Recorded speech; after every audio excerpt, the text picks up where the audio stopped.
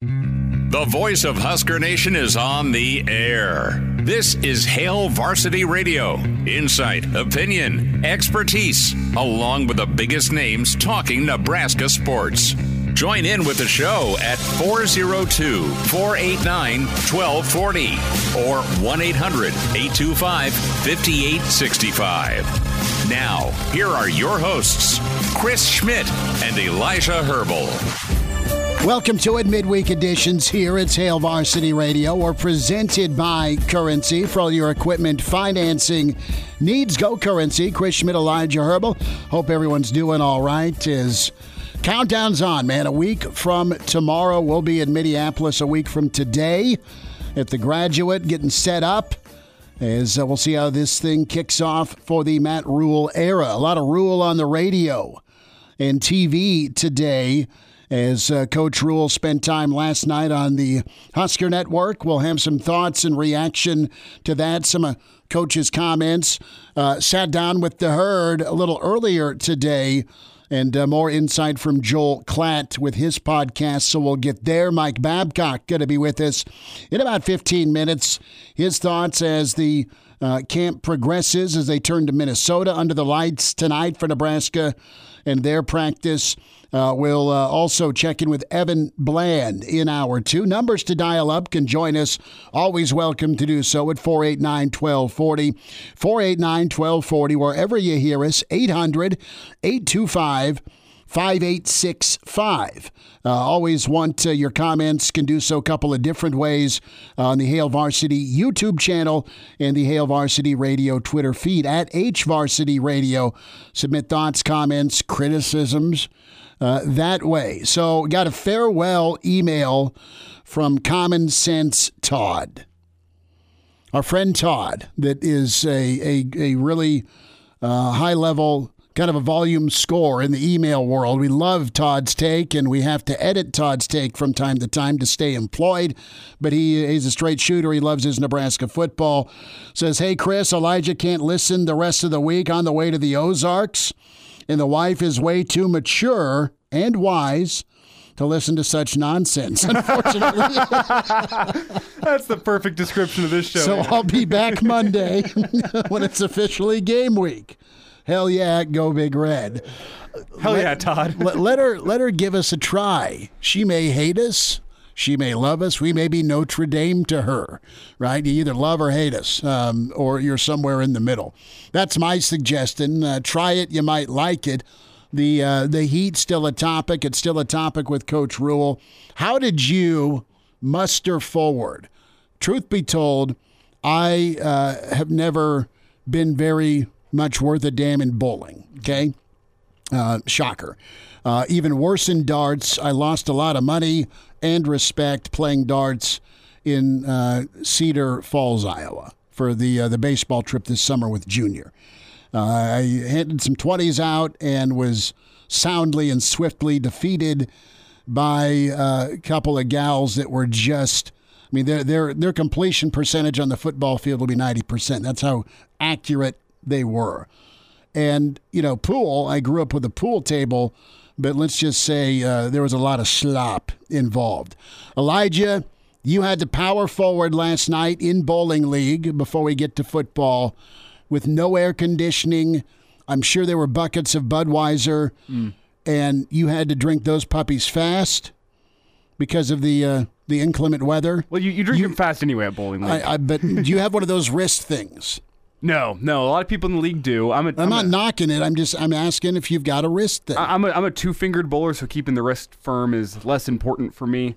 Some people call it the two-handed. I actually still used to use one hand with the two fingers. I don't use a thumb hole. I thought when I hear two hands, I can see Elijah at 6'4.5" of him walking up to the line, bending down like he's going to do a squat, and then when we were 4 or 5 years old, granny bowling, rolling down the middle. No, it looks a lot cooler than that, I promise. No, it doesn't. Do you have the pose where you have the right leg over left? Yep. Oh, yeah. And it's the old curveball. Oh, yeah. You hold the pose for a second, and then it comes down. And people don't tell you this, Schmitty. Did folks reenact Big Lebowski ever? With Are like there any purple jumpsuits involved? No, there were 2 new guys in the league last night. So it was the first night back after a summer break. So it's been almost 3.5 months since I last hit the bowling alley. Pent-up frustration. I took the summer off. We did have 2 new guys in the league last night. They were wearing the sick, like, Big Lebowski bowling shirts. I really respected that about those 2 guys. They're, I think, college Is there students. a Walter in your league? Walter? I don't think there's a Walter. From the Big Lebowski. No. There's some characters. Don't get me wrong. There's some characters in the bowling league. But alas, we had 2 new guys wearing the bowling shirts. Everyone else was a lot of faces we'd seen before, and we all powered through the no AC. I worked smarter, not harder. And instead of having to cool myself down with a whole bunch of beer, I also parked myself directly underneath the ceiling fan. Which was about 5 or 6 of them in the bowling alley. So parked myself directly underneath there, didn't give up my seat, sat there all night. That's how I stayed cool. It was so hot in there, even the machinery was starting to act up, where it like kept on knocking our pins down after our first throw and setting up new pins for us. But we powered through. It was a good first and third game for me. Game 2, we won't talk about. It wasn't my worst, but it wasn't great. But we powered through. It was good to be back.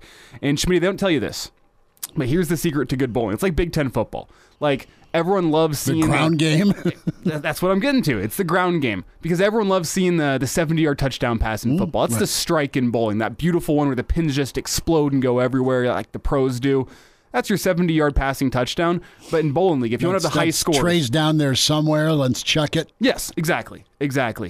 In bowling league, though, especially with the level that we are at, which is what most bowling leagues in Lincoln are at, it's about not shooting yourself in the foot and not making self-inflicted mistakes. Your first ball, just don't get it in the gutter, hit some pins, and with that second throw, it's 3rd and 4, pick up that first down, pick up your spare. If you can pick up your spares and avoid gutter balls, you will be averaging a good number every single game. And then all the strikes you throw in there just adds to it as the listeners leave as I dissect bowling strategy. I wanted here. to ask how you powered through a non-air-conditioned bowling alley. But that's how you do it. For anyone out there, if you're looking to join a bowling league, it comes down to avoiding gutter balls and picking up your spares. If you can do that, you're going to be just fine. The strikes are just an added incentive on top of all that. Did you hammer a cheeseburger at least? I did not. Okay. No cheeseburger for Elijah. Bowling alley food is undefeated. Me and my dad did take down a pitcher. Okay. That's what kept us cool. And there's a right ratio too of how much beer to drink to do your best. You don't want to bowling. end up in the other lane. No, you don't want to end up in the other lane. But also, if you're stone cold sober, like you're going to be tight, you got to be just a little bit loose. Let your body take over. You've bowled a lot of games before. Your body knows how to do it. You just got to calm the nerves a little bit, get back out there, and it was good to be back. So I'm excited for a year of bowling. The Spring Valley Homes team sponsored. I can say that they pay for all the bowling. I can tell you we're going to be something to watch out for in bowling league this year. You may challenge for the Big Ten West this year. I love it's wide open. I love that. No, I mean there's always the right ratio of how much to drink, that sweet spot. Yeah. Half of a pitcher for you for bowling, 2 drink minimum when I'm on the grill, and steak's done. That's the way we do it. Well, I think you can say the same about golf too. There's about a 2 drink amount for golf that just gets you to the perfect sweet spot where you're not even thinking about it anymore. Then there's too many where you're doing a snow angel in the sand. Yeah. Oh, and there's some people that get there in bowling league every once in a while. So Nebraska football ready to lock and load, and I want to get some thoughts from Mike Babcock on this. I want to open up, though, and when we talk about year ones, right, there's hope, there's excitement, there's also reality that they can be difficult. And the last year one that wasn't difficult because the team got better was Bo's first season, that 2008 season, where they not only end up with 9 wins, but they beat Clemson. They had a thrilling finish against Colorado with Alex Henry and Sue, and they started off with a tough home loss to Virginia Tech, and then number 4 Missouri came in, a damn good Missouri team that year.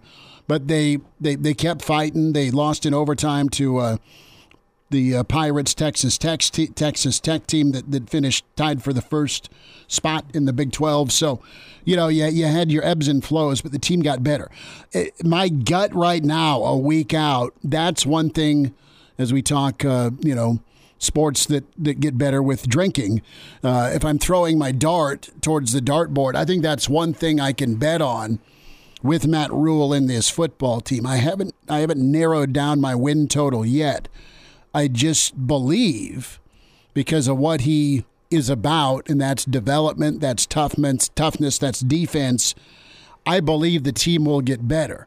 Now, they're not so flush that if they get some nasty injuries that they could really take it on the chin just from some inexperience. And we talk about a couple of spots on the offensive line where, God forbid, if any of your tackles go down, you've got freshmen and redshirt freshmen back there. Same with your interior, right? Then there may be some guys that are ahead of schedule, but for the most part, on that edge spot, you don't want to have to rely on a freshman or a redshirt freshman, guys that haven't seen a lot of snaps, and that whole baptism by fire thing's no fun. You've got some experience in the running back and quarterback room. They are thin at wide receiver. There's some unknown there for sure because you don't really have a returning go-to. And tight end. I mean, you're going to probably lead on Fedoni and pray that he stays injury-free because he's such a talent and he's got kind of the right mindset. Defensively, I think you're a little bit better from a depth standpoint in that back. I don't know if I want to call it 7, but we'll call it back 8 for now. And I think they could be okay there. But what is the level of growing pain? You know, growing pains, is Nebraska going to go through some? Yes, sure. In year 1, you're going to. But how long do they last? And when does it flip from, all right, some early missteps or teams that are just better than you? Sure. But there's a lot of teams in this season on the schedule, the way it sets up, that if this team progresses, if it gets better, if it stays confident, if they have a game or two where they, all right, see that proof of concept, then it could really take off. Whatever happens a week from tomorrow, you can't get blown out. You can't have Minnesota line up and rugby scrum you for 12-play, 80-yard, 17-minute drives. That can't happen. The 3-3-5 needs to be really good about making Minnesota be in 3rd and 9 a lot of the game to stay in that. And you got to take care of the football and get some sort of help offensively, be it your run game or a big play or two or something in special teams. We'll get more into that next week. But growing pains, I'm just interested in with Nebraska how bad they'll hurt this year, and if that's going to be why so many analysts are hesitant to just go in and say, yeah, they're a bowl team. I think there's a lot of folks nationally that think Nebraska should be a bowl team.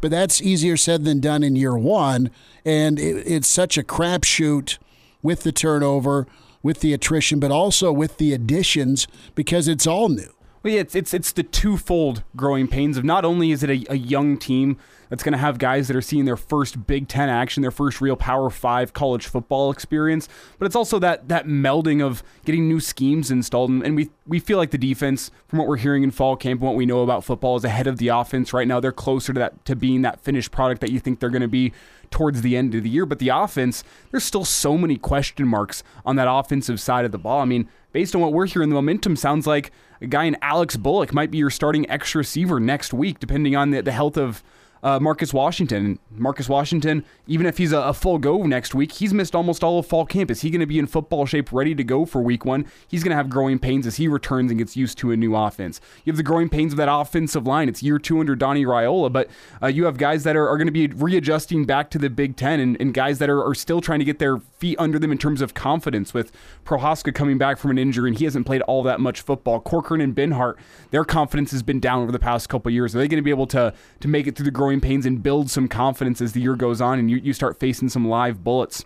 And then you have the running back room. Gabe Irvin's another guy that he's been here a while, but how much football has he played on Saturdays? He's been injured a lot of the time, and whenever you get to live speed and you're playing against Big Ten defenses, it's going to be a little bit different than what you're facing in fall camp. And I know he's looked great in fall camp, at least what we've heard from the coaching staff, but there's going to be growing pains as he gets used to that offensive line and he gets used to a new rushing attack. And then, hey, you're going to throw a brand new quarterback on top of that as well, as Jeff Sims tries to learn how to take care of the ball and be a leader on this offense as opposed to a Georgia Tech offense that looks a little bit different than what Matt Rule and Marcus Satterfield want. The offense is where I'm really, really worried about growing pains. There's some experience on the defensive side of the ball, and We saw how those guys picked up a new defense, pretty much halfway through last year whenever Bill Busch took over. I'm confident in their ability to be able to pick up this defense and to hit the ground running against Minnesota next week. They might not be as good as they'll be at the end of the year, but I think they'll be passable.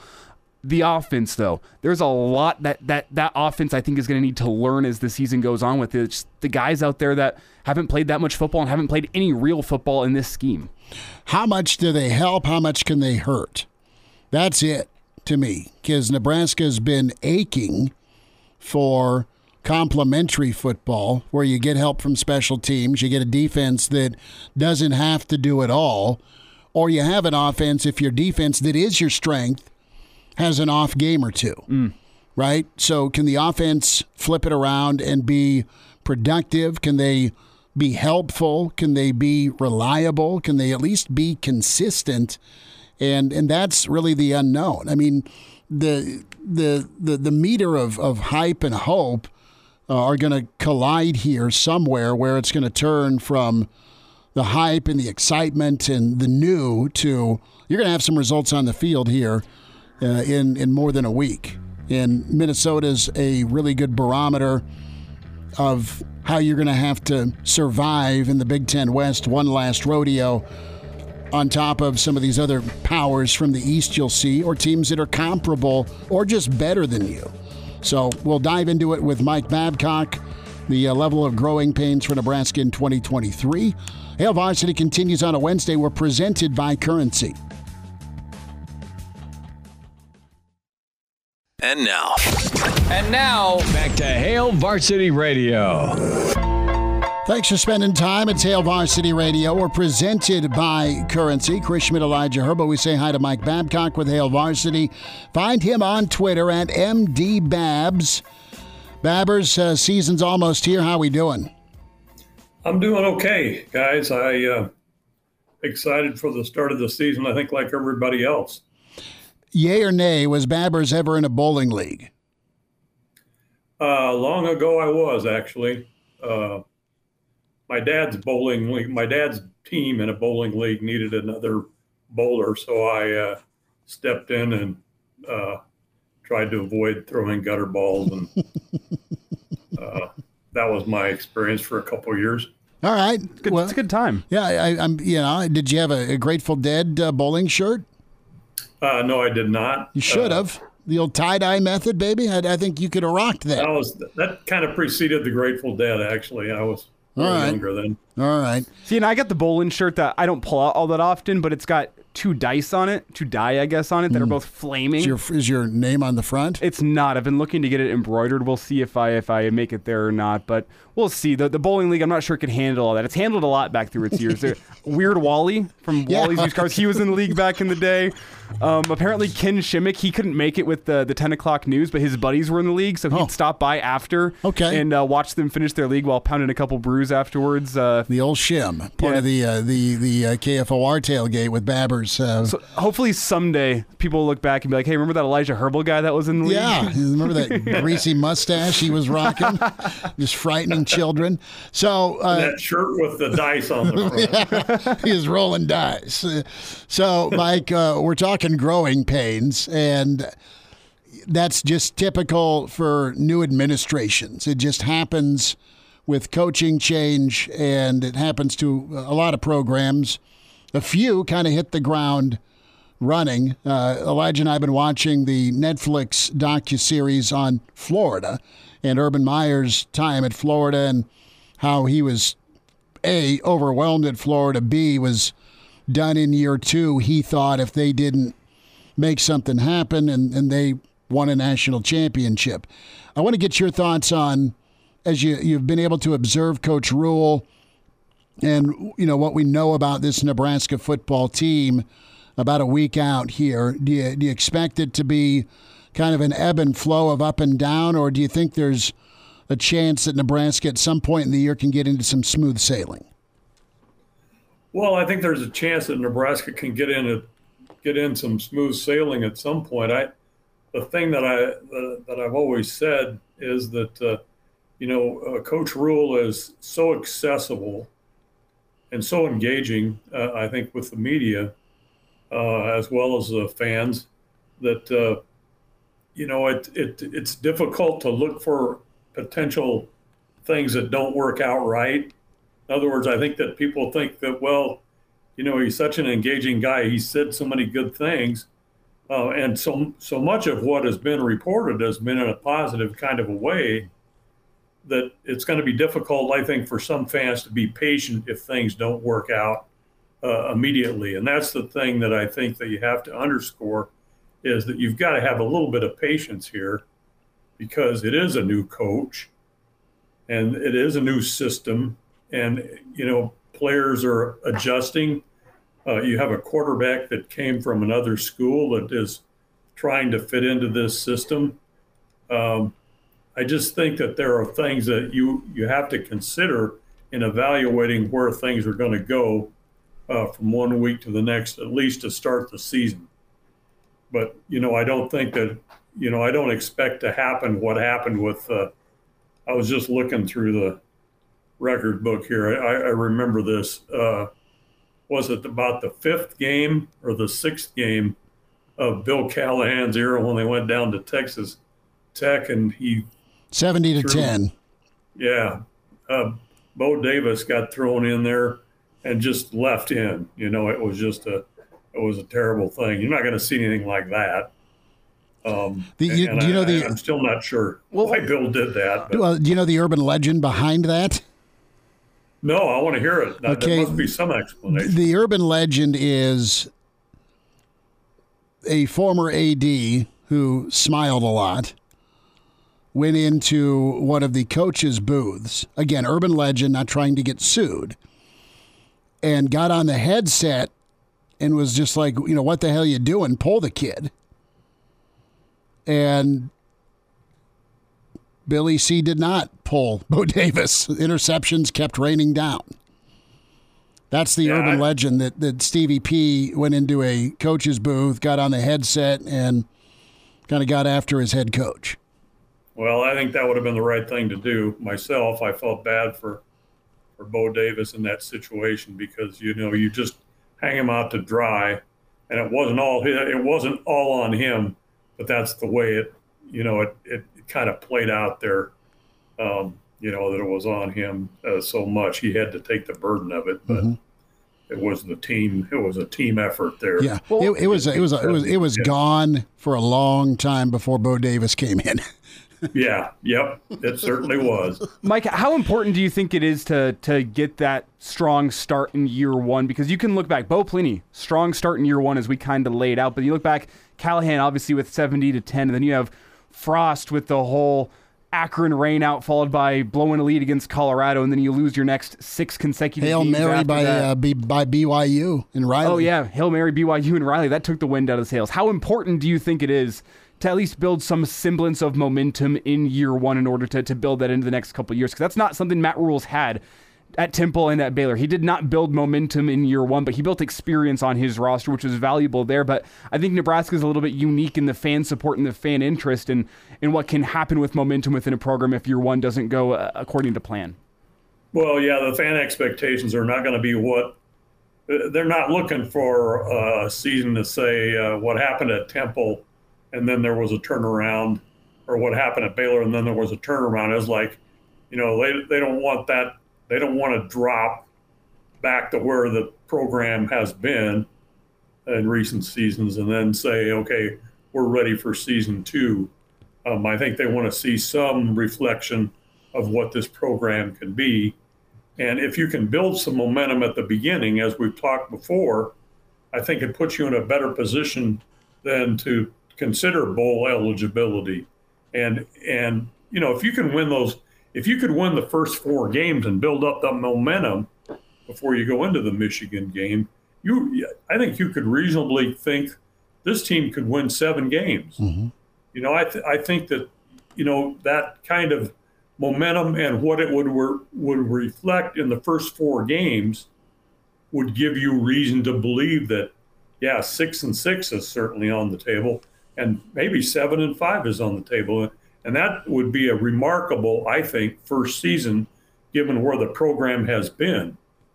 But again, so much positive has been written, and rightly so, that I think people's expectations are probably at that level right now, that Nebraska is going to just go flying out of the gate and roll right through those first 4 games. And I'm not sure that's going to happen. And you got to go one game at a time. Brennan chimes in, Mike. Want to get your take on the chemistry aspect. That is something that is an intangible that really good teams or overachieving teams have. Do you feel good about this year's chemistry, at least, again, based on what we've heard and maybe seen through the eyes of some of the documentary series? Yeah, no, I do. I feel good about the chemistry of this team. I think that, having the team stay 2 weeks in Selleck, take the players out of their comfort zone, team building function there that has done that. The events that they've gone to as a team, the things that they've done as a team, I think there's a lot of effort that's gone into the team building, and I feel like that's a positive. That's one thing that you can say is a positive. The other thing is he's not going to name team captains for the season. It's going to be a game-by-game thing until the end, he said, till the bowl game, and then they'll identify permanent captains. But I think that's part of the team building thing too, is you have an opportunity to be a captain, and guys are going to step up and do those kinds of things. So I think the team building part of it has been at top of the list of things, and I think that's been accomplished from everything I've seen and stories I've heard about what's gone on. Mike, to get back to our original talking point to lead off the show, can things like team building and self-belief, self-confidence, can those type of things overcome the growing pains that are going to be there in year one of a coaching regime? Yeah, I think so. I think if you have confidence in yourself,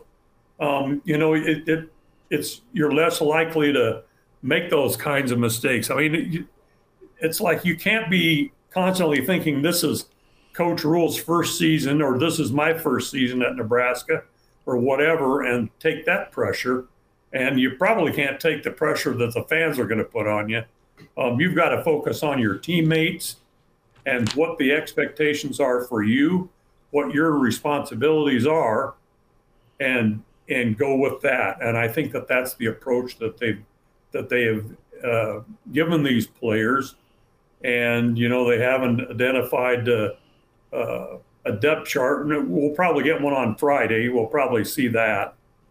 But, again, Rule said use the example of Lenhart and, Gunnarsson. Mm-hmm. Instead, if somebody asked me who the starter was, I'd say yes. Because still they're being competitive. And, you have an opportunity. You're putting an opportunity out there for everybody. And I think that's important.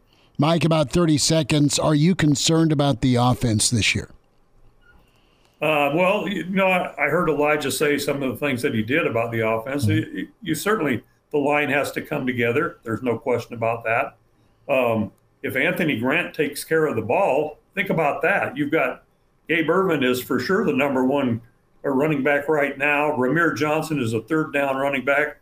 And Anthony Grant, Marcus Satterfield said, could be among the best running backs in the Big Ten if he takes care of the ball. So you've got some running backs there. If you've got the offensive line to get the job done up front and a quarterback that cuts down on turnovers, I think you've got potential to be a good offense, but it's going to be a learning process and a growing process. Right, and see how bad that growing process is, and when the pain goes away, you kind of hit your stride. Mike, we'll gear up again next week for Nebraska, Minnesota. Thank you for the time today. I'll see if I can throw more balls in the gutter. No, stay away from that gutter, Babbers. Take care. Love having him on. Mr. Husker Football, Mike Babcock with Hail Varsity at MD Babs. And now, back to Hail Varsity Radio. Back with you at Hail Varsity. We're presented by Currency. Chris Schmidt, Elijah Herbal. Big thanks to Mike Babcock, about 25 minutes away. Evan Bland going to be with us. Some thoughts from Matt Rule at his sit-down with Colin Cowherd next hour. and also Joel Klant's diagnosis of Nebraska. Plenty of great comments coming in. Get to more of your emails as well. 489-1240. You want to dial up or 800-825-5865 podcast there for you. The segments you want to hear or the entire show. Spotify, iTunes, Google Play, or the Hail Varsity YouTube channel. Check that out. We'll hear from Matt Rule here in just a moment from his sit-down with the Sports Nightly crew last night. So Cutter chimes in, and there's a lot of you in this boat as Nebraska fans. First time in my life I've ever said Nebraska is going to shock Minnesota. Just you wait. Oh, how the mighty have, oh my, how we have fallen. Nonetheless, very optimistic about the future. Cutter, thanks for checking in on the show. And listen, I mean, Fleck's 5-1 against Nebraska. And he's done it a myriad of ways. He's done it with a non-throwing quarterback against Riley. He's done it with 30 scholarship kids during COVID. He's done it with an imaginary electronic fence at the goal line 2 years ago when Nebraska's trying to take the lead after the Michigan loss.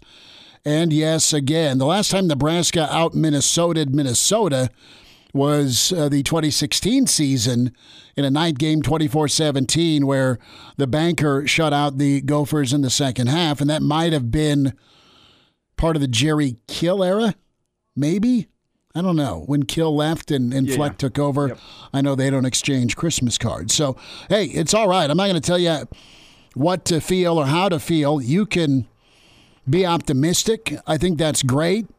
And the other side of it, Dion chimes in here on the stream. We really do need to be careful and patient because so many of you remember 2018 and how that went. You've been waiting on a, quote, savior for a while. For Nebraska football to get back at a bare minimum to 9-3. It just doesn't happen that much anymore, Elijah, in college football.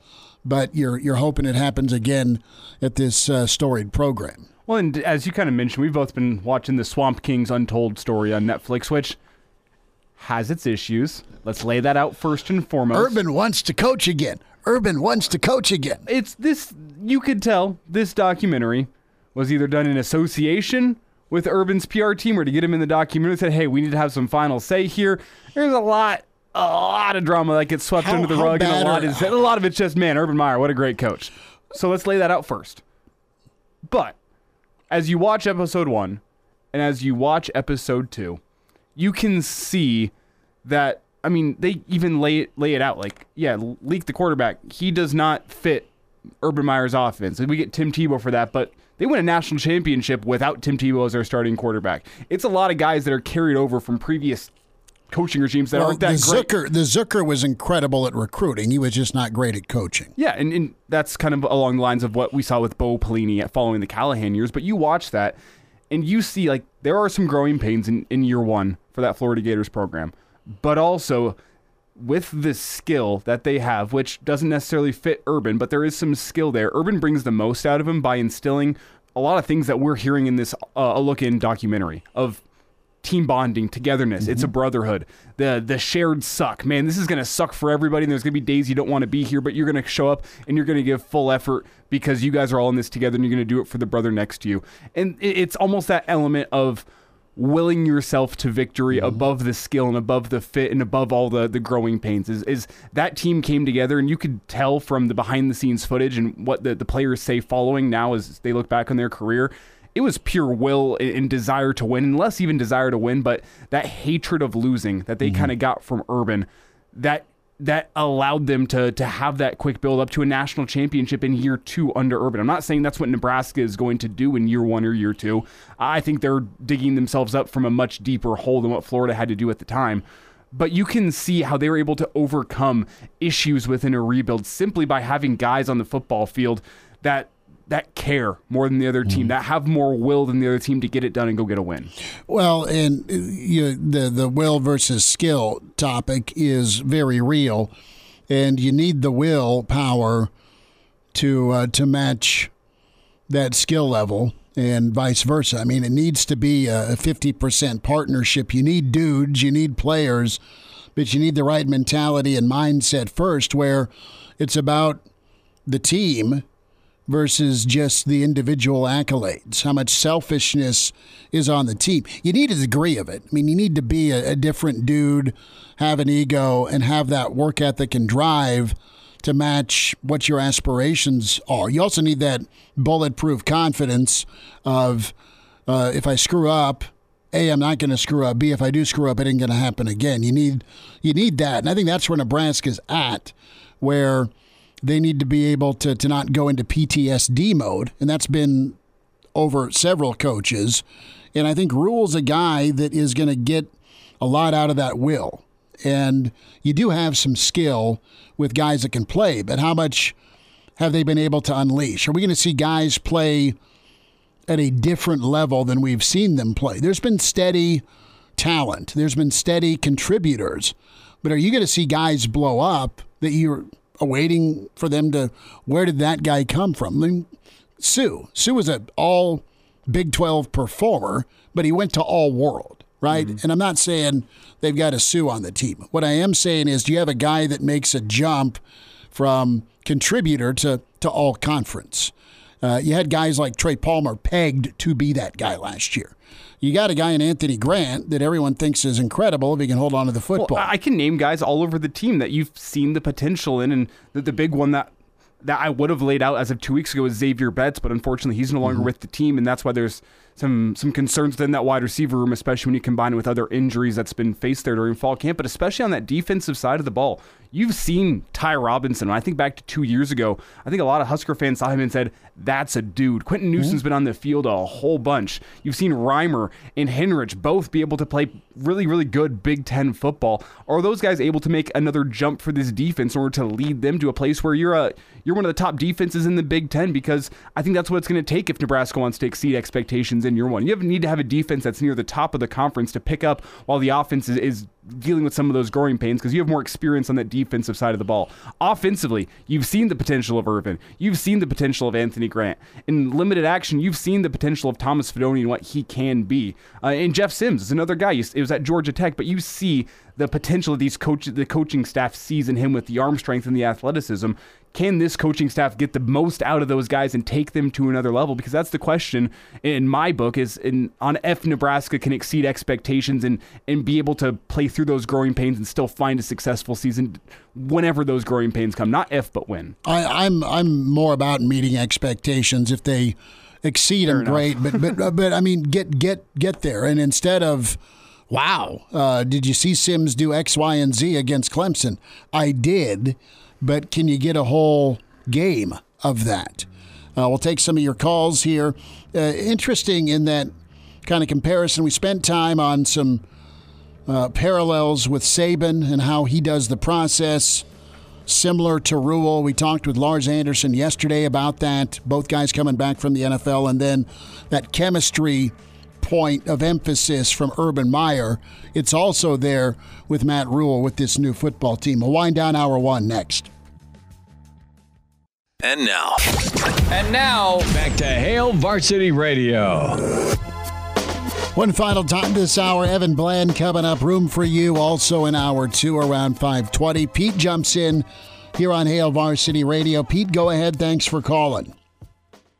I guess if I was a coach, I guess my emphasis would be to get first downs, move the ball, take up time, give my defense rest. If you look at last year, the defense was pretty good.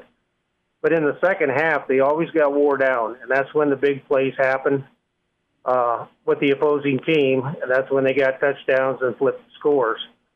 I really think the quarterback's going to have to run to begin of the season. I don't think we're going to be a fun and gun type team. I think we're going to have to go physical.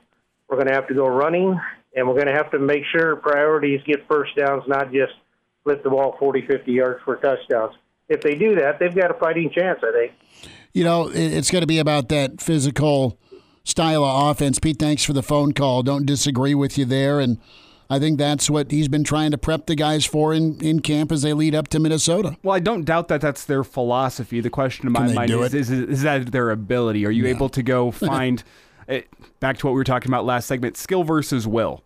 Like, you can have all the will in the world, to go want to run the football, but there is the skill element there that's going to be important. Like, I think some growing pains, like you can overcome an interception because you didn't have enough time to rep some routes in fall camp. You can overcome that with will in the fourth quarter if you're still in a football game.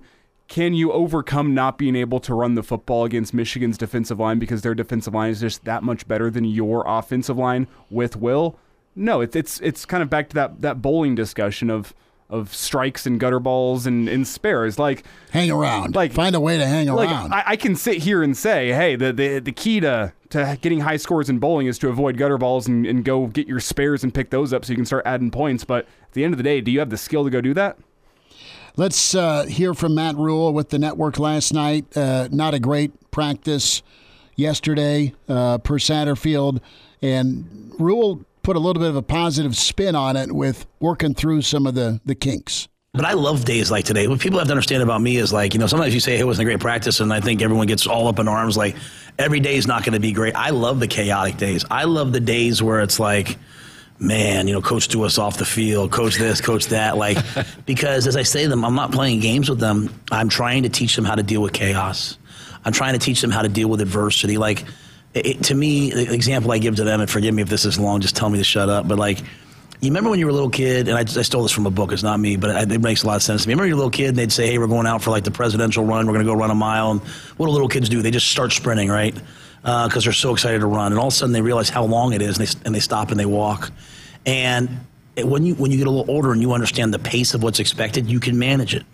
And so for our guys, if they get into a game and they think it's going to be an easy sprint, and all of a sudden it's a marathon, that's when the problems come. I want our guys to understand that on every game, it's going to be chaotic. It's going to be ugly. It's going to be adversity. And at some point, they have to just turn their brains off and go play football. And so if that's me screaming and yelling and them saying to themselves in the back of their head, I wish he'd just shut up.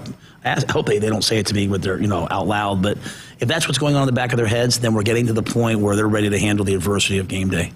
That's been a big-time issue for way too long, and that's why you're bowlless for 6 years, is the adversity has been plenty, and the prep for it and the fight through has been minimal. One critique to make on it. So some of us went and did those fun runs, and they were husky kids, like me. You started off by walking. You didn't start off by sprinting. You walked out of necessity, right? The one critique I have on that. That's all right. The sprint, right? Sprint versus the marathon. And Evan Bland with us. Kickoff hour 2. It's Hail Varsity. We're presented by Currency. The voice of Husker Nation is on the air. This is Hail Varsity Radio.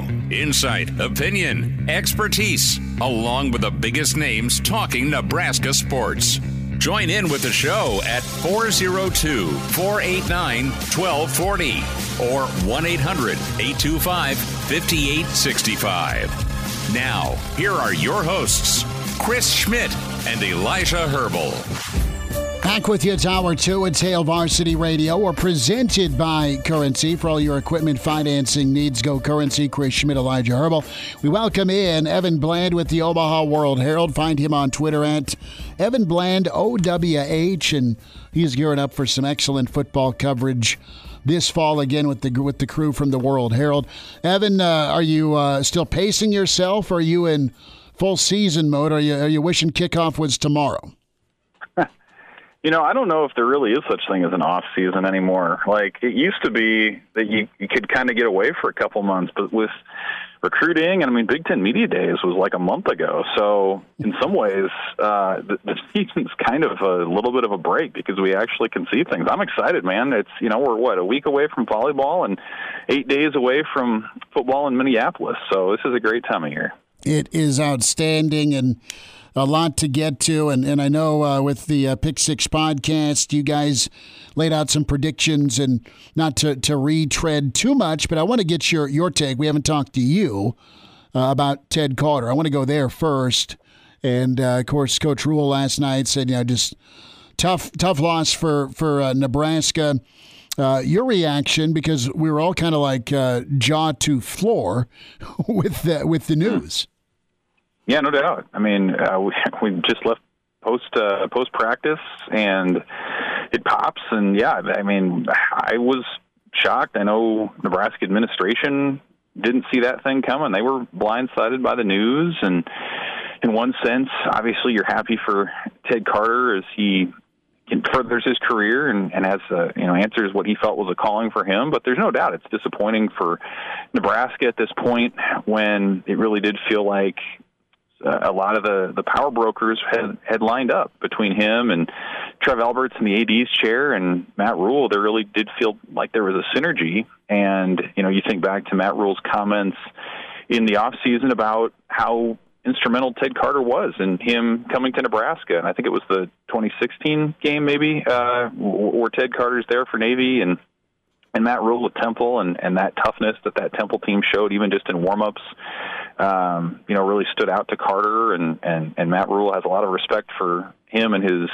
Navy background and all the rest. And so it's interesting. And, the Nebraska regents had just restructured things so that Carter would oversee Nebraska athletics, and he's had that seat at the table for the Big Ten presidents and chancellors the last couple of months too. So how Nebraska adjusts from that will be really interesting. Do they go back to sort of the chancellor being a liaison, to the athletic department?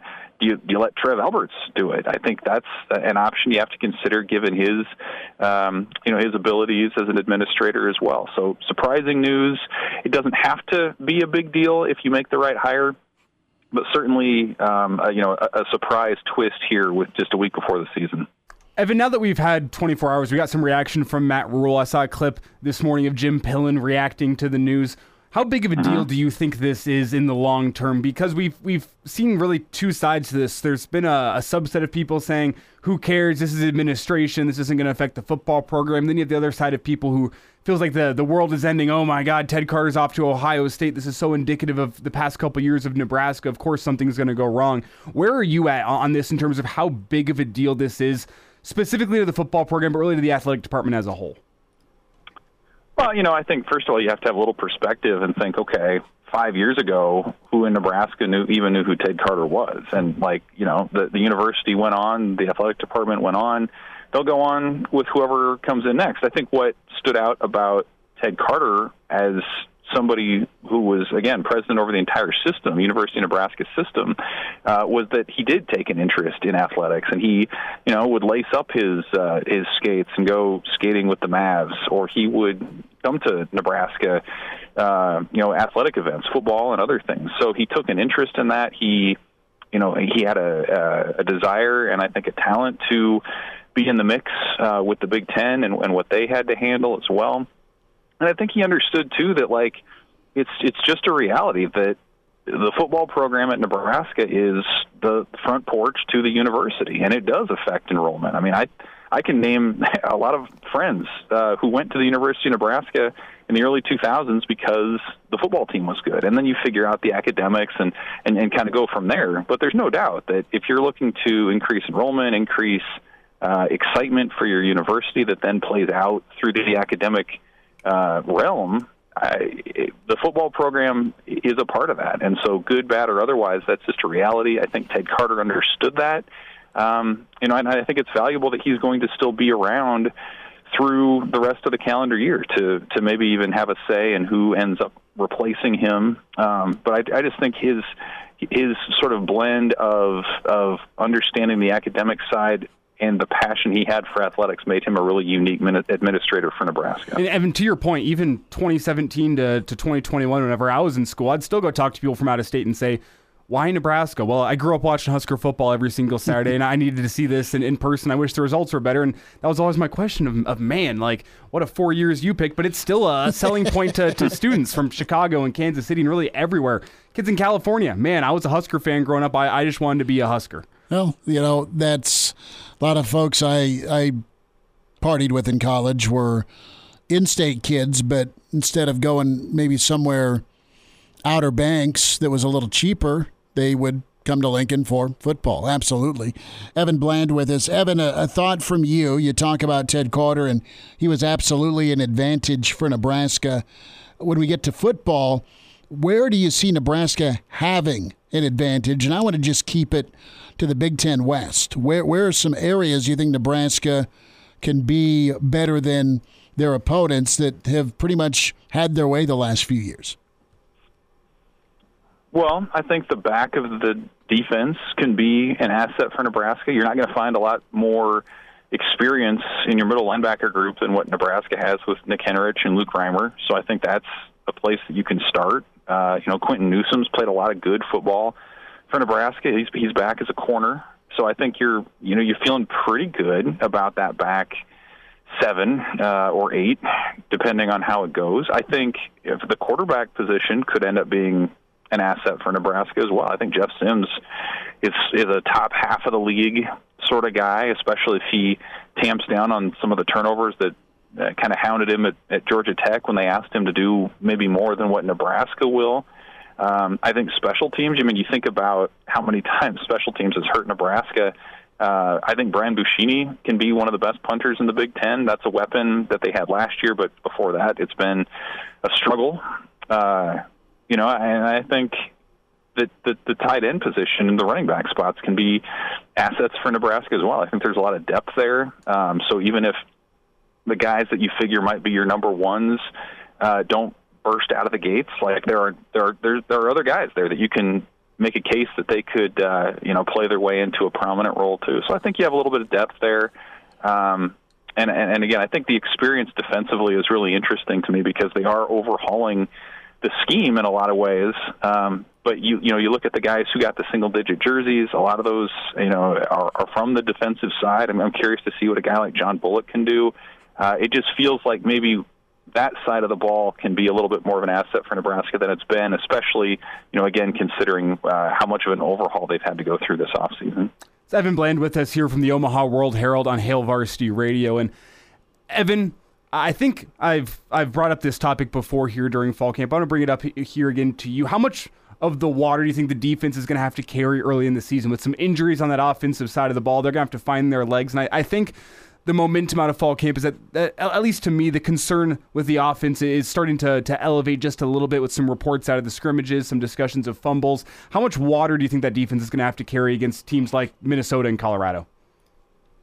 Yeah, I think a pretty good amount. I don't know that it's going to be 2009, but I do think that that's where the experience is. That's where a lot of the leadership is. I just think there are a lot of questions offensively. We talked about the receiver depth or lack thereof. There's a lot of guys who are either injured or new or asked to do something that really they haven't done before. The running back spot, I think Gabe Ervin can be that guy. I know Matt Rule loves him, but we haven't seen it, and a lot of that's been injury related. But I think a lot of what we're talking about on the offense requires, a leap of faith or projecting things that haven't happened yet. Thomas Fidone, for all of the talent that he has, hasn't done it yet on the field because of injuries. Jeff Sims, we know what he's been at Georgia Tech. Can he be a different person in terms of completion percentage and giveaways and things like that? Can he be a different person at Nebraska? So I think it can happen. The offensive line, sort of the same deal. With a lot of familiar faces, can they take a step forward? So it feels to me like if you're saying Nebraska is going to have a good offense, you have to make a lot of assumptions to get to that point, whereas defensively, how big of a step is it to say that Luke Reimer is going to do what he did again, or Quentin Newsome, or that Ty Robinson's going to really thrive in a bigger role, or Nash Hutmacher? Like, I just feel like that side of the ball has a much more plausible, path to being an asset for Nebraska this season. Evan, where are you at with your prediction with Nebraska from an expectation standpoint? Are you expecting 6-6 and better, and a bowl trip, or is that too much to ask? Looking at it from a realistic standpoint, with all the new and the question marks on the offensive line and the depth question marks defensive line. I know Rule's talked about how much he loves the young guys, but that's also a question mark just because they've not played college ball before. Mm-hmm.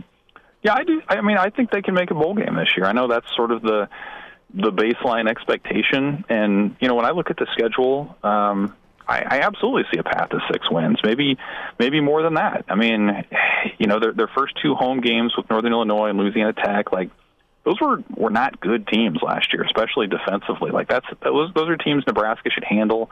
Colorado, of course, is the great unknown, but their level of turnover is unprecedented in college football.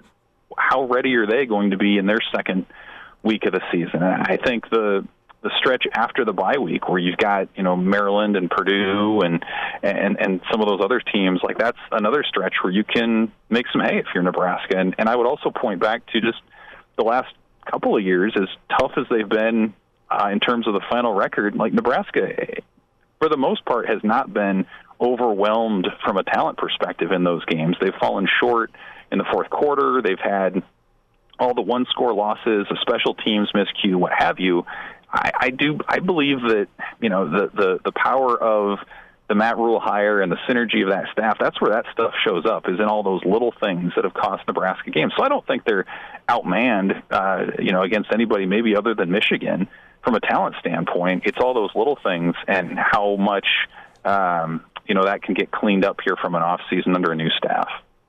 It's Evan Bland with us here on Hail Varsity Radio. And Evan, have you gotten a chance to see the Swamp Kings documentary on Netflix? The question, if you have seen it, is essentially how replicable is that with Nebraska? Because, a lot of what you're hearing from that documentary, if you haven't seen it yet, is things like building brotherhood, building togetherness, embracing the suck, and having a team that comes out better because of it at the end. And I think Urban Meyer had a shallower hole to dig from with that Florida program. But there's a lot of comparisons I think you can be made between what Urban Meyer did at Florida and what Matt Rule's trying to accomplish in Nebraska whenever you see some of this stuff from a look in and see what Urban was doing behind the scenes. Have you got a chance to see it, and what do you think of that take?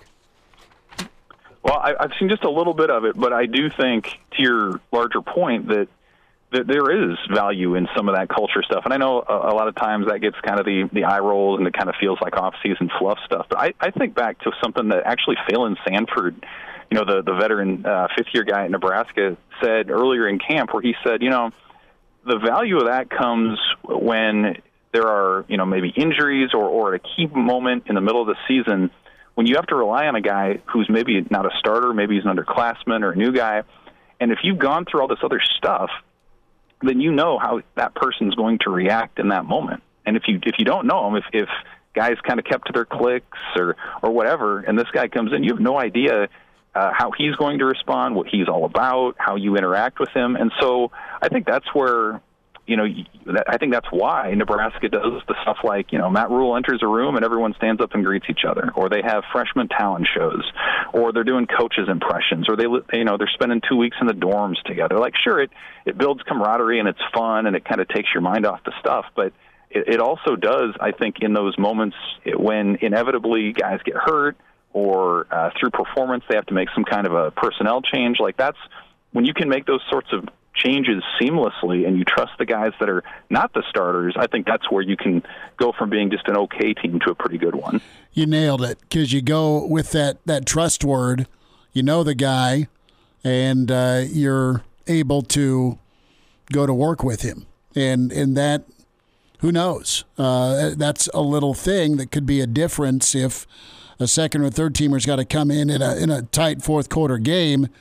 Does it expose the defense or the offense, or do they keep on trekking and find a way to get it handled in a tight ball game in the Big Ten? Evan, we will run you down again, bud.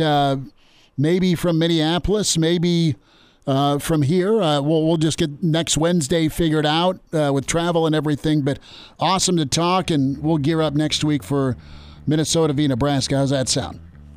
Sounds great, guys. Let's pack our bags and get up there. All right, man. Take care. Thanks again. Thanks. There he is, Evan Bland with us. Find him on Twitter at Evan Bland, OWH. And some thoughts with Matt Rule. He sat down with Colin Cowherd.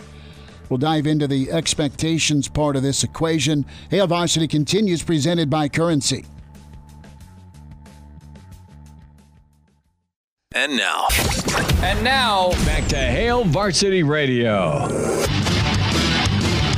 Big thanks to Evan Bland and Mike Babcock today. Can find them on our podcast, Spotify, iTunes, Google Play with Hail Varsity Radio.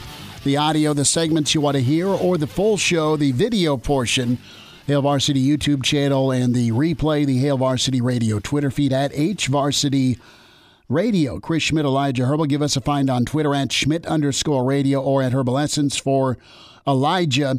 And we've hit a lot of things here. We've talked a little bit of growing pains, how much year one will hurt, or if that pain will go away as the team gets better. I think Nebraska gets better under Rule as the year goes on. It may not be great early, but I think as it progresses, they can find a sweet spot. The will versus the skill. Nebraska's got some skill. I really liked what Evan was talking about with Nebraska really not being outmatched that often in previous seasons. Clearly the obvious matchup issues, the Ohio States and Michigans of the world, but they were not outclassed athletically. It was more fundamentally and at some points physically that it was an issue for Nebraska. So a lot of upside to this year, and it could get a real kickstart with a win next Thursday night. And I'm waffling, but I will settle on one side or the other when we get to prediction time. Yeah, and when are we going to lock in our season predictions, do you think? Because I think next week. Next Thursday, we'll finally lock in our predictions for Nebraska and Minnesota on the show. We'll have to get a hold of Clausburn, make sure he's not in some foreign prison, and do at least a one-shot pod hit with Claus. Do we do season predictions then on Wednesday if we got Claus and game-by-game prediction, Minnesota predictions on Thursday? I think we spend time talking Nebraska-Minnesota Thursday, and then maybe Wednesday, Tuesday. We have plenty of time to huddle up on this and get it handled. Let's talk, as last night you had Rule on the Husker Network. Today he spent time with Colin Cowherd, and a little bit of commentary from Rule with Cowherd. And this is Rule he's asked about by the Herd on kind of his travels, right? He's been in the different parts of the U.S. He's been in Big 12 country. He's been at UCLA. He's been in the NFL. But more specifically here, what is it about Big 10 football? Here is Coach Rule. I think the defenses in the Big 10 do a great job, and they just smother you. You know, they're physical. They keep everything in front of you. They're built to play in November and December. You know, when you're in the ACC or the SEC, you're maybe not dealing with the same elements that you're dealing with in the Big 10, at least as it stands now. So I think that's the biggest thing for us, you know. And I think you look at the offensive linemen in the Big 10. And, I think it was last year, maybe the year before, the most guys drafted. So you're looking at big, powerful, physical offensive lines, big, powerful defenses, and it's a game built for playing in the weather. It is. And when we get down to its base level, you as a Nebraska fan have expectations of the program, of the coach, of the team, what you want to see. And those expectations are being carved out through the offseason, and they need to be implemented in season. So baseline expectations, win enough to go bowling, end this horrid streak of home for the holidays. As a program and as a team get better as the year goes on. Nebraska fans love that. I know the end of the year always hurt a lot of times with Oklahoma or maybe a bowl loss to Miami or a Florida State. That said, you'd play a good team in the non-conference game and you'd get better as the year went on. You'd gear up, you'd ramp up for the Colorado showdown or the Oklahoma showdown, or if Okie State had a good year, or Missouri. I mean, you could sprinkle in some teams that weren't always consistent but may raise up from one year to another. But you got better as a football team. And then are you physical? Are you tough? And when it came down to it, were you able to TKO your opponent? It's how you want to win. You just want to win right now. But there's a method to it. And Cowherd was asked Rule about expectations for year one. I told our guys the other day, it usually takes me 3 years, and I wish I could do it faster. I'm just not smart enough to be able to do it in 1 year. But there's a bunch of guys on this roster that are seniors, man. So it's either is it Matt Rule, Coach Rule's year one, or is it your guys' year four? And if guys like Jeff Sims, if guys like all the great juniors and seniors we have, if they make it their team, then I think Colin will be a team that people have to deal with. Week in and week out. If it's me, then I better better wait for a year 2 and year 3. So our guys have really taken the bull by the horns. One thing about being in Nebraska is these guys, they love the University of Nebraska. They love being Cornhuskers, and they want to be the team that gets us back on track. It's so true. And you hear coaches talk about it a lot, Elijah, where, hey, it's player-led. It's player-led. Are the players ready to lead? Are they ready to take over the responsibility?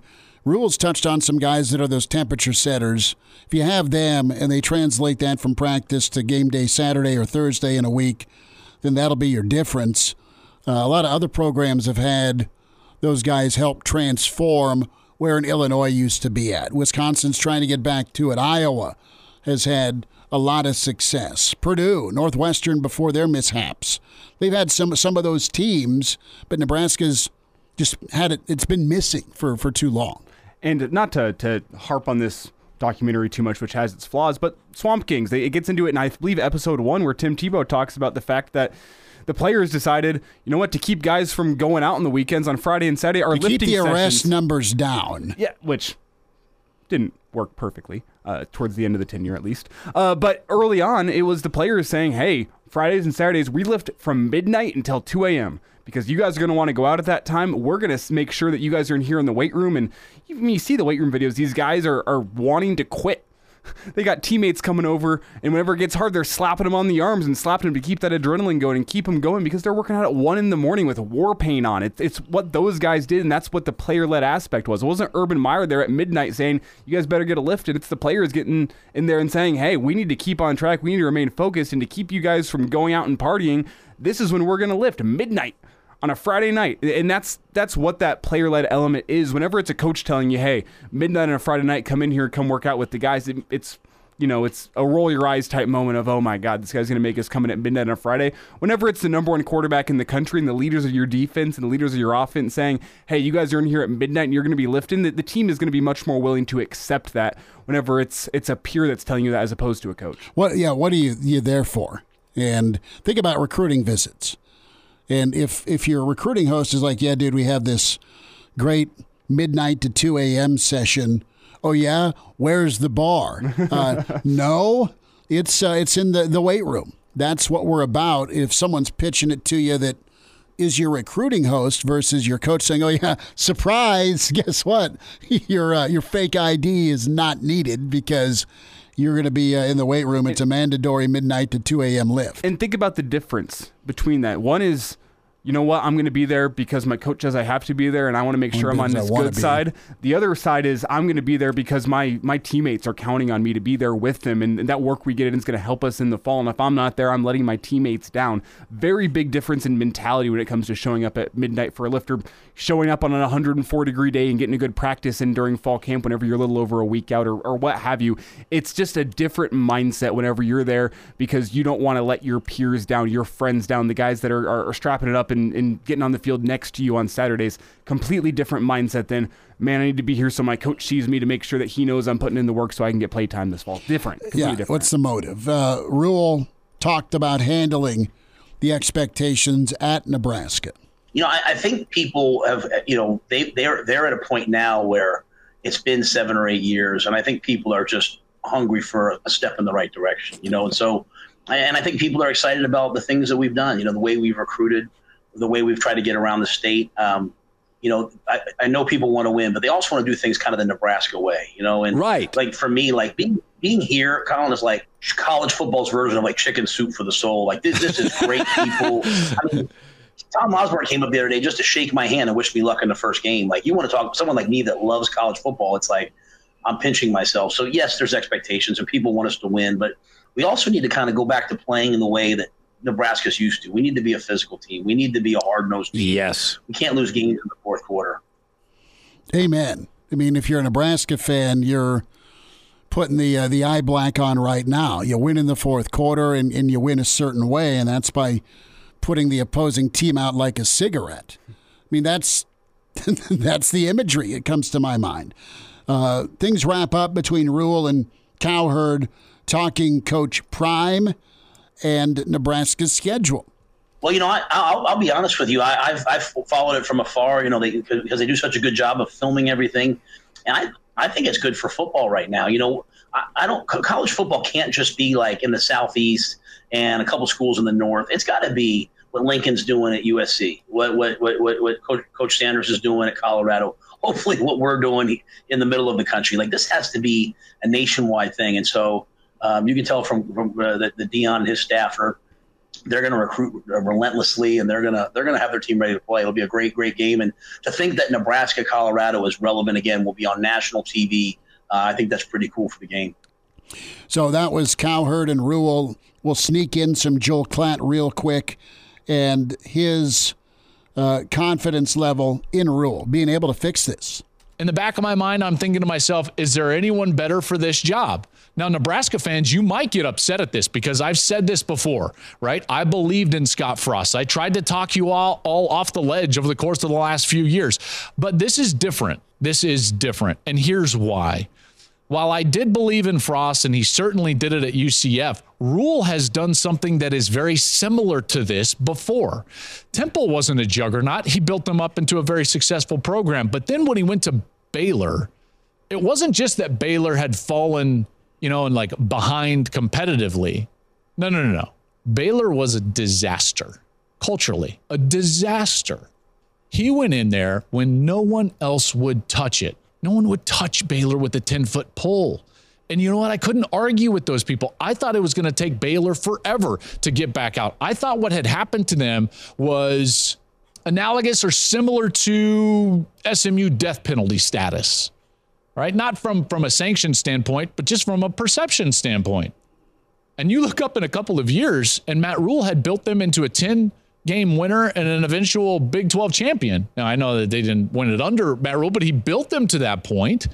So, like, his DNA, his ability and his track record, more specifically, I think really fits what Nebraska is trying to do. Culture part, we've had a lot of that here, the almost 2 hours of this midweek edition. It all kind of comes back to that, the culture, the chemistry. We'll wind down a Wednesday. Jock Doc's on the way. Hail Varsity continues. We're presented by Currency.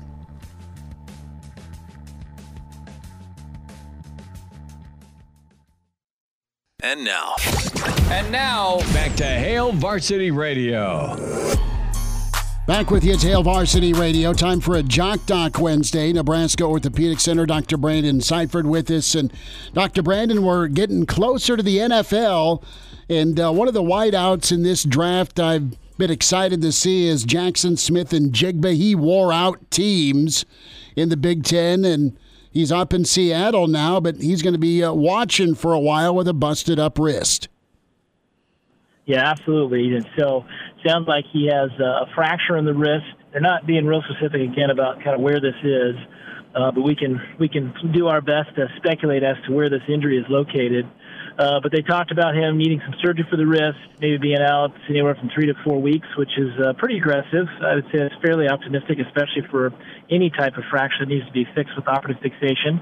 But definitely, reasonable depending on, where this is and the size of it. As we speculate on this, common kind of wrist fractures in our football population, one of the most common of it we call a distal radius fracture. So if you kind of follow your thumb up past the wrist, kind of the bone that comes off, that's called the radius. And typically we'll see wrist fractures in that area. If you move to the outside of your wrist, there's a bone that kind of forms the very outside of your wrist, kind of a bony prominence. So that's called your ulna. So that's probably the area that we're talking about. If it's a fracture of the ulna, which can happen with contact, oddly enough, if you get hit just right, these used to be called nightstick fractures, where you get hit with a policeman's nightstick, but they can occur by any type of trauma. Sometimes our softball pitchers will get hit here. You can break part of that ulna. Most of the time, you can let those heal on their own, but oftentimes we'll put, especially in our high-level athletes, we'll put a plate over that just to make sure that ensures its healing and stability. And typically with those, you actually could go back pretty quickly within a couple weeks of play. That might be what we're dealing with here. The other option would be, as we talked about, that distal radius, which is the end of the radius at the wrist. Typically, those injuries are more kind of into the joint itself, so we call an intra-articular fracture. And those tend to require kind of longer recovery, so I'm assuming it's not going to be that.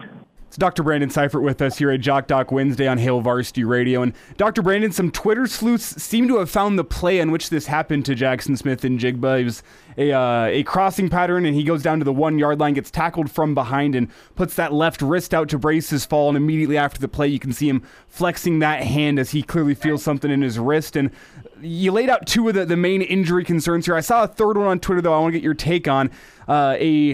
A doctor on Twitter says he was worried about it being a scaphoid fracture. What is that, and what's the difference between that type of injury and the two you just laid out?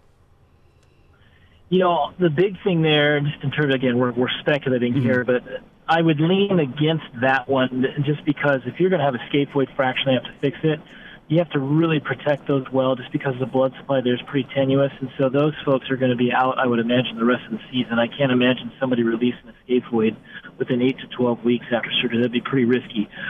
Your question about, what is a scaphoid fracture? So again, if you follow, kind of start at the tip of your thumb and you kind of follow that thumb all the way to kind of where there's we call a anatomic snuff box, so kind of a soft spot right at the side of your wrist. The scaphoid lives there. The reason why we know a lot about the scaphoid is it's an area that does not have great blood supply. So if you break that area, in particular if you break kind of towards the top, towards the elbow side, those tend to go on to what we call a non-union, where they don't heal and can require some special, surgery, have to put some bone graft in there. So again, I would not assume this is a scaphoid just based on the recovery timetable they're telling us. And these are usually injuries that we get a lot more nervous about. I just haven't felt that that's been kind of what their presentation was with his injury. Okay. Dr. Brandon Seifert's with us, Nebraska Orthopedic Center at Jock Doc Wednesday. If you're thinking about drafting Jackson Smith and Jigba for fantasy, maybe wait a round or two, out 3 to 4 weeks with a wrist injury that requires surgery. A lot's been made about Smith and Jigba and his quickness and his ability to separate either over the middle or on go routes, Dr. Brandon. But his size, he is a tinier slot receiver. Do you worry about his ability to be available, not just with the wrist beyond, but just, you've seen small dudes and some survive, some don't in the NFL. Yeah, that's a great point, Chris. Absolutely. And so, he definitely puts himself at a little higher risk for his size. Having this kind of wrist injury causing a long-term impact, most likely not. Again, if it is the odd instance that it is a scaphoid fracture and they're going to be this aggressive, then I would worry about if they're going to be that aggressive about it not healing, and that can be detrimental long-term because that could require further surgery if it went on to not heal. But most likely this is not that. More likely in an area that, heals really well, especially with surgical fixation. And I wouldn't anticipate, at least from the wrist perspective, a long-term problem for him. But again, the size factor may be an issue down the road. From a comfort standpoint, once whatever exactly this is repaired, he's recovered, he's back on the field, will he feel any lingering effects just catching the football and just doing what he normally does? Is there going to be pain or some remnants of discomfort? Yeah, absolutely. And again, you start thinking about what he is required to do with his hands and his wrists, his dexterity, that kind of reach, that feel that he has for catching the ball. This obviously is going to change that, at least in the short term. There'll be quite a bit of stiffness with these. That's usually the hardest part with these, is getting back that kind of free range of motion within your wrist. That will limit him some, just in terms of catching ability. And then also there's just kind of that contact to the area. So if obviously taking contact here, it's going to be sore. It causes it sting when you get hit there. It'll take a while to kind of build that endurance piece back up. And then the last part is just even on from a blocking perspective, being able to have that range of motion return so you can really flex that wrist back to have to go in and block somebody. The motion piece will be tough too if it's obviously stiff and then you hit that area. You just kind of risk kind of retweaking or re-irritating the area. The snot-nosed punk in me is saying, when's an Ohio State wide receiver ever blocked anybody? The answer is they haven't had to. They don't have to because they're in the end zone. Sorry, I had to go there a little bit. But no, I'm fascinated by what he can do in Seattle. Yeah, and Dr. Brandon, are there any learning lessons for Jackson Smith and Jigba, or maybe just the general populace with this play, where you think about a guy breaking his fall with his wrist and ending up breaking his wrist. Is there a learning lesson to be taken away there? Because I know like skateboarders, they tell themselves you don't break your fall with your wrist. That's a great way to break a wrist. Is there any learning lessons here? Yeah, that sure could be. Absolutely. Yeah, that's good advice. Obviously, it's hard sometimes when you're on the field, you're trying to control some things. And, you think about the number of times he's probably done this very same thing. Why now that sustain a fracture versus having done this multiple times in the past with no issues. Dr. Brandon Seifert with us, Nebraska Orthopedic Center, a Jock Doc Wednesday. Jackson Smith in Jigba out 3 to 4 weeks. Busted up wrist, surgery, and we'll see when he gets back onto the field and back for Pistol Pete up in Seattle. And Dr. Brandon, last thought here, is there any risk of re-injury once Jackson Smith in Jigba gets back on the field, assuming that the surgery goes well? Yeah, absolutely. Again, anytime we're rushing that timetable, trying to get somebody back, that seems pretty quick. That risk of that fracture not being totally healed is there. Truly it takes, honestly, anywhere from 8 to 12 weeks to truly heal it up to almost normal. And so you do run a risk of going back and playing too soon. The other thing you worry about is you're putting hardware in this wrist, and so you worry about, could you break the hardware? You sure can. There may come a point where he needs a second surgery to maybe take out the hardware. It all depends on what type of hardware system they're using, whether it's pins versus are they going to actually put plates in. That would be the big question. Dr. Brandon, we'll get caught up again. Thanks for the time today. Okay, fellas, take care.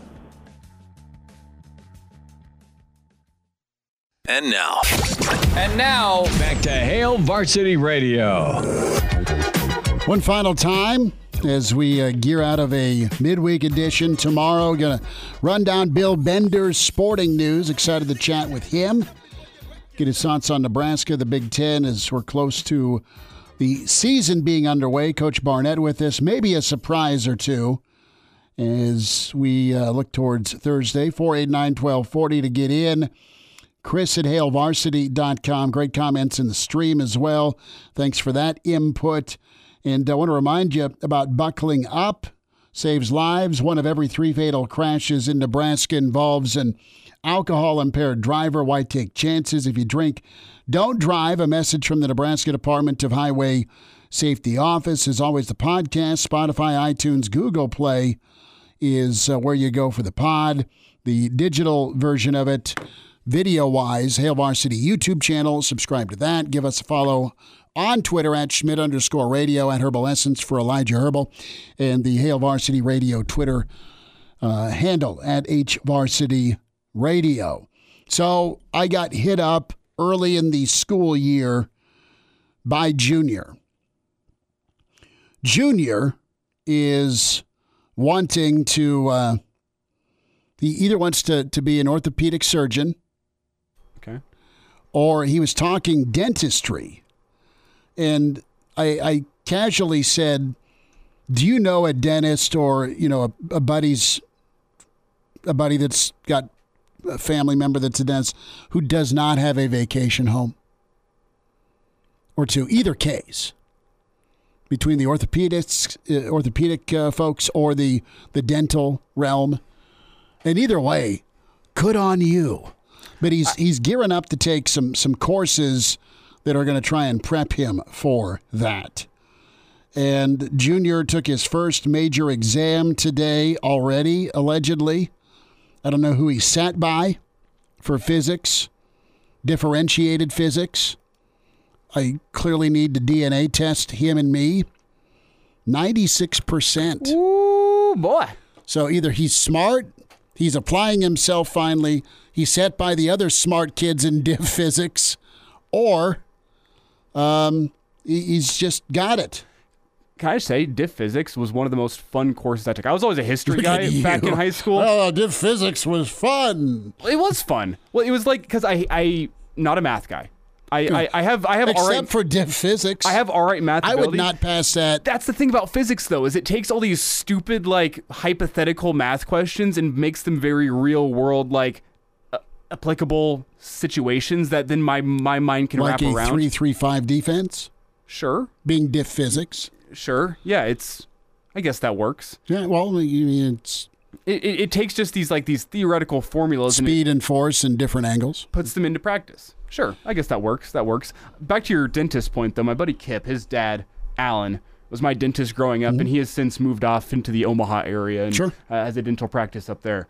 And I don't think he has any vacation homes, but he has a beautiful home on the banks of the Elkhorn River, in addition to a lot of vacations that they always took. That's awesome. So dentistry, not a bad option. It wasn't for me. People's mouths kind of freak me out. I don't want my fingers in people's mouths all day. Ugh. Well, Junior also is still in the pursuit of an Audi.